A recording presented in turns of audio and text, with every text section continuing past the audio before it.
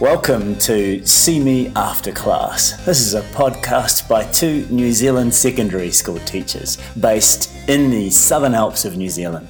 We operate out of classrooms that look out over the most stunning mountain ranges in the bottom of the South Island. And it's my pleasure to introduce Renee Plunkett, who is a fourth year English teacher.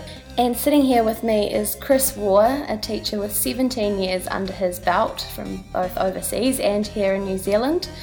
And Renee, apart from being a teacher, is also an avid gardener. And Chris also enjoys triathlon. This podcast is about the day-to-day realities and joys and sometimes horrors of our teaching experience in the classroom.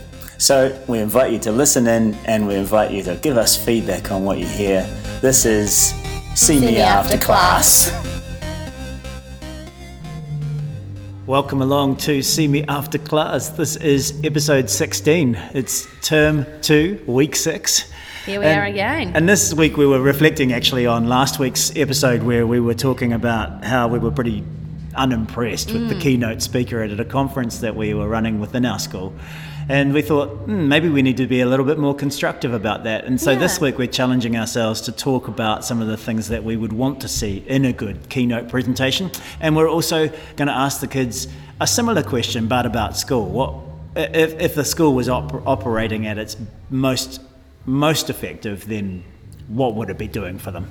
And get to hear what they have to say about that. So that's what this episode's all about. So we had a keynote speech last week. If you listened to the last episode, you'll know that we weren't impressed and that it tended to revolve around the ego and identity of the speaker, which probably isn't culturally a great thing in the education world. No, it's not something we try and encourage. In fact, I think we probably try quite hard to guard against the tendency for our egos and personalities to take over in the classroom, because it is displacing space that could be filled by the students who we're here for. That's our job. Keynote speeches are a bit different to that though, because it is a speech and it isn't usually an interactive thing. But at the same time, I have been to keynotes that I have been inspired by. So let's just talk about what inspires us when it comes to keynotes or any kind of presentation or speech from someone.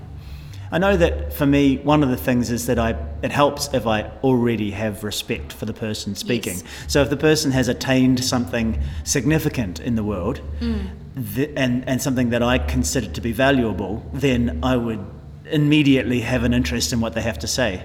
And I think and that means that if you're setting yourself up as a keynote speaker, you'd have to evaluate, what do I have to offer to this group? Yes. You know, what is it that I can share from my life experience that would be valuable to this group? I think that leads kind of into where my thinking goes a little bit too, is they really do have to know who their audience is. If they're talking to a group of teachers, they need to think about what is going to be valuable to that group of teachers and what is going to be the best use of this group's time. And so just kind of knowing the general makeup of who you're speaking to, knowing your audience. We keep saying this to our students sometimes: know your reader, know who you're writing to, what's the purpose. That's important to me, having a bit of a grasp on that. I would agree. I also, and while we're looking at the sort of generalities of it, I also think that it's important to me that the presentation is actually done well. And that's not surprising.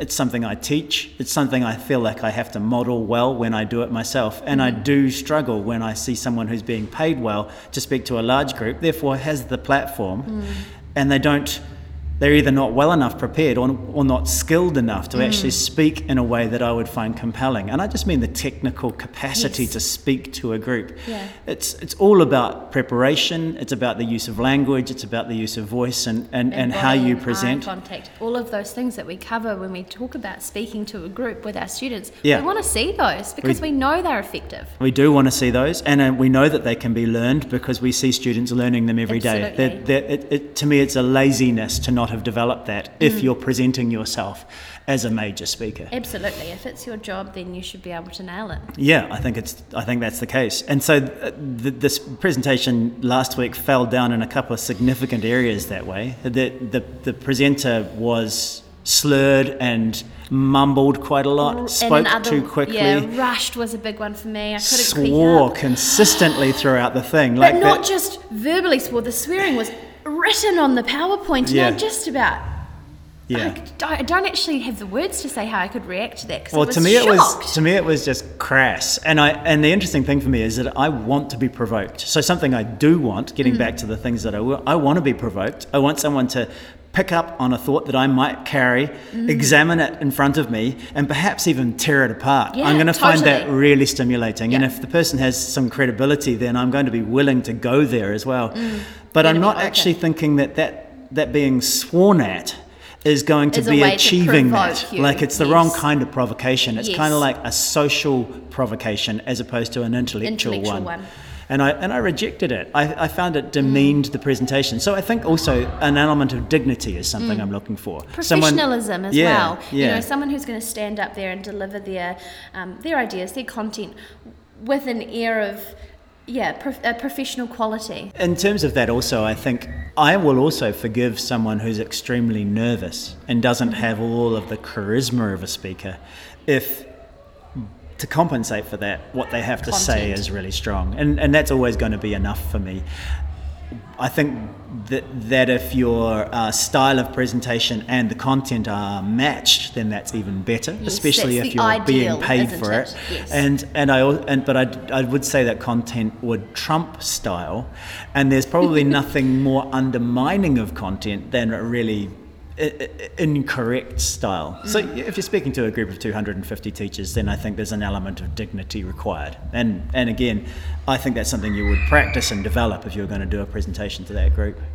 I'm interested in what our students are going to say. I almost want to make a few predictions. You know, what does a good school do when a school is doing good? And I think that they will talk about preparing them for the future, because that's the narrative. They get that kind of drummed from all directions, don't they? But what I hope for is that they also believe that they're being given opportunities to develop as individuals for the pure virtue of developing as individuals, and I mean as individuals and too. The freedom to become an individual, and kind of I guess my word is inspiration to do so as well. You know, they've got to feel like being an individual is the way to go. And then, of course, their responsibility to the collective is important. So the kind of corollary to that being that while they have to be a strident and well-developed individual, they should also know their place in society and fulfill a meaningful role in society.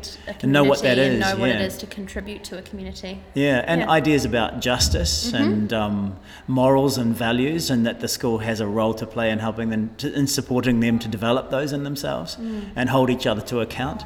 That's all stuff that I feel like we do in our classroom and are important parts of what a school does for a community. There's the notion also of them participating and being part of something, so opportunities to feel they belong. And I think there's a number of ways that schools provide that too. It'll be interesting though to see if they verbalise or articulate that idea. Yeah, I think there's also the element, and this could spark a bit of a debate amongst other things, is actually there's the element of content and language and symbols and text. I feel like I'm talking about the key competencies right now, but actually being able to speak, communicate, read, write, and think. Yeah, although they might... I don't think they're going to say that. Yeah, they might just say, I'm here to get my NCEA credits or to get my grade. And that's, I mean, we're to blame for that. We're the ones that create that economy. The system has created that. Yeah, absolutely. So it'll be interesting. I think, let's talk less this time. And hear more. So what Renee and I are going to do, because we're recording this before we speak to the students, is spend a bit of time interviewing a good number of students over the next couple of days. And by the time you get to hear this, you'll hear what they have to say too. My name's Amy, I'm year 12, I'm 17 and I go to Mount Sparring College. Leave school, well hopefully you leave school with a lot of knowledge, but apart from that, social skills and being able to work with other people and being able to read other people and understand other people. Hi, I'm Ashley Bates and I am in year 11. So for me, the ideal school system would be that it's not revolved around tests and grading. It would be more about learning and sort of having fun with it, because I find that in some classes it's all about test how you need to answer the questions, but it's not about how much learning you can put into it, because I love learning and I would like to be able to continue to love learning and not have it taken away by all of these tests and exams. I want to be able to enjoy learning and what I do. Hello, I'm Bronson, and I think that the purpose of school is to learn to discover yourself and find things you like and discover your interests. And that might not necessarily mean a career path, but just finding things that spark what you think's cool. I think it's also a great place to learn how to be open-minded and adaptable, because that's a useful skill in the real world. And even if you can't find a career path, which is what you might be expected to do, you can learn how to just discover new things. And schools can be a great place for that, with clubs and stuff. And yeah, I think it's just important to become an individual. When I leave school, I want to have an excellence endorsement and knowledge so that it sets me up for what I want to do in the future.